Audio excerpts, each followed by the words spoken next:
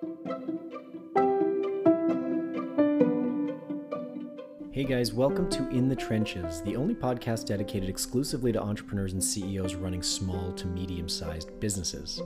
In today's episode, I've again made a blog post available to you in audio form, which is what you're listening to right now. I've crudely called these episodes audio blogs, and I'm presenting them to you in case you prefer this format over the written one. If you'd like to access the written form of these blogs, you can do so at inthetrenches.net/blog. Once you're there, feel free to subscribe so that you can receive blog posts in both written and audio form as they're published. In any case, regardless of how you decide to consume the blog material, I sincerely hope that something contained within is genuinely helpful to you along your own leadership journey. In a previous audio blog entitled Busting the Biggest Myth About Selling Your Business, we reviewed a number of fundamental facts related to the sale of any company that warrant being repeated here.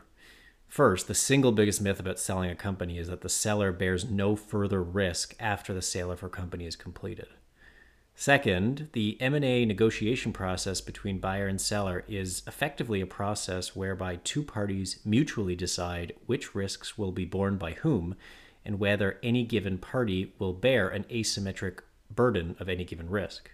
And third, buyers have many mechanisms available to them to shift legal and financial risk back onto the seller before, during, and after the closing of the transaction. Now, these mechanisms are very common, and you should expect at least some of them to be part of your own transaction should you decide to sell your own company.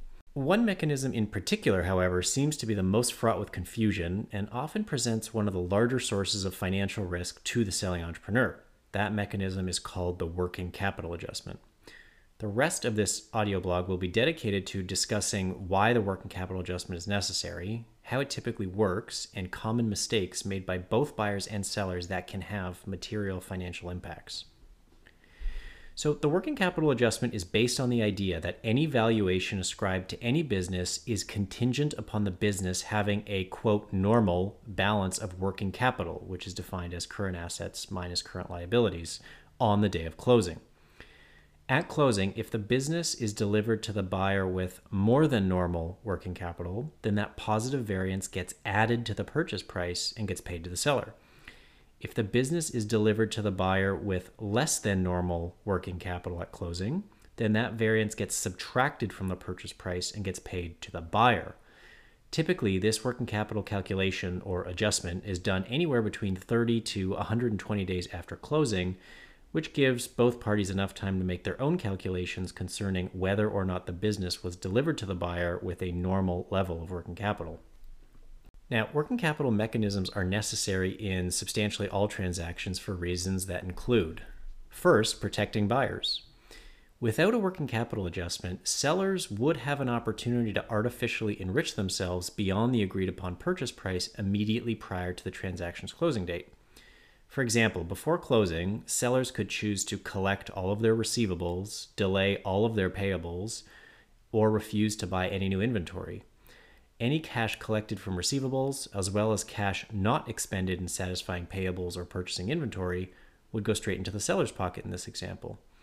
If this happened, on closing day, the new owner would be left with a business that owes much more money than is typical, is owed much less than is typical, or doesn't have the inventory required to satisfy ordinary course purchase orders.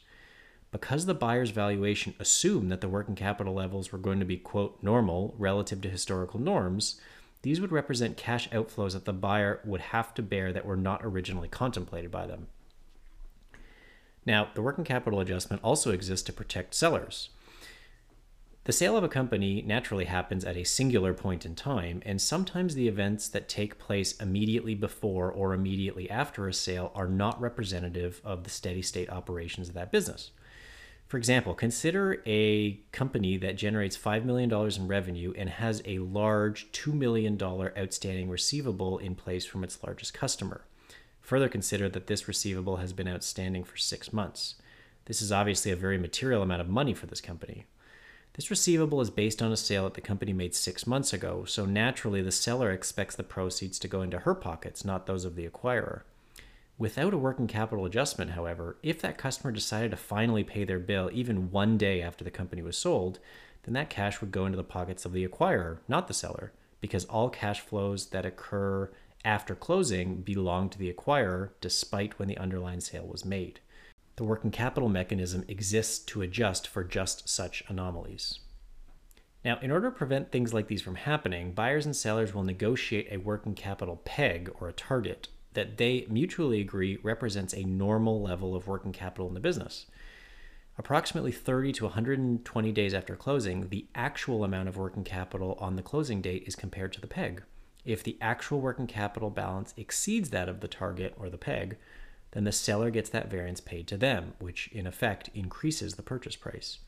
If the actual working capital balance is less than that of the target, then the buyer gets that variance paid to them, which in effect decreases the purchase price, often through the funds held in escrow. Now, though this may sound simple enough, it is through this mechanism that many inexperienced sellers leave money on the table relative to their more experienced and savvy counterparts. As you heard in the audio blog, Busting the Biggest Myth About Selling Your Business, receiving a $20 million valuation for your company does not necessarily mean that you will collect $20 million in cash for it. There are many ways in which buyers may attempt to utilize the working capital mechanism to effectively reduce their purchase price. When you sell your own company, keep your eyes out for some of the following. First, keep your eyes open for the definition of working capital itself. Unfortunately, it is almost never as simple as current assets minus current liabilities, despite this being the term's academic definition. Expect this definition to be heavily negotiated. Remember that, all other things being equal, the buyer would theoretically prefer to set the working capital peg high to increase the likelihood that the company is delivered to them with an amount of working capital that is less than the peg, which would prompt payment to them, or effectively reduce their purchase price. Now, note, of course, that buyers will always need to make sure that the business is delivered to them at closing with enough working capital to allow them to smoothly operate the business in the early days and weeks post-close. Keep this in mind when potential acquirers try to include or exclude certain things from the definition of your working capital balance. Next, keep your eyes open for the choice of the peg, or the target. Any true-up payment after closing to either buyer or seller depends entirely upon the level of working capital at closing relative to the agreed-upon peg. You should also expect the peg itself to be heavily negotiated. Is normal working capital equal to the average level of working capital over the past 6 months, 12 months, 24 months? If your business is highly seasonal, and let's say you're selling it in November, is a normal working capital balance equal to the average balance over each of the past 2 Novembers, 4 Novembers? What happens if over the past 2 to 4 years, the business has grown substantially over that same period, such that the working capital balance in each successive year is materially different from the balance in the prior year? All else being equal, expect your buyer to argue for a definition of normal that best suits their own interest.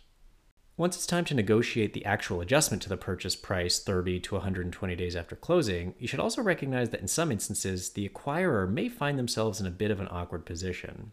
On one hand, they may wish to use the working capital adjustment to recoup as much of their purchase price as possible, specifically if money is legitimately owed to them. Because, of course, if money isn't legitimately owed to them, that would represent bad faith negotiation, and over time, this would ruin the reputation of said acquirer.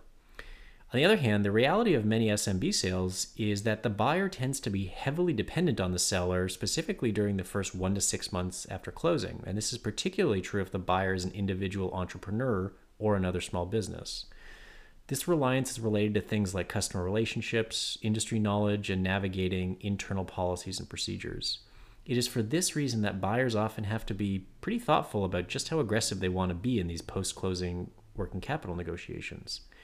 Reducing their purchase price might be a good outcome, but not if it comes at the expense of ruining a relationship with a person on whom they will be heavily dependent for the next 1 to 6 months.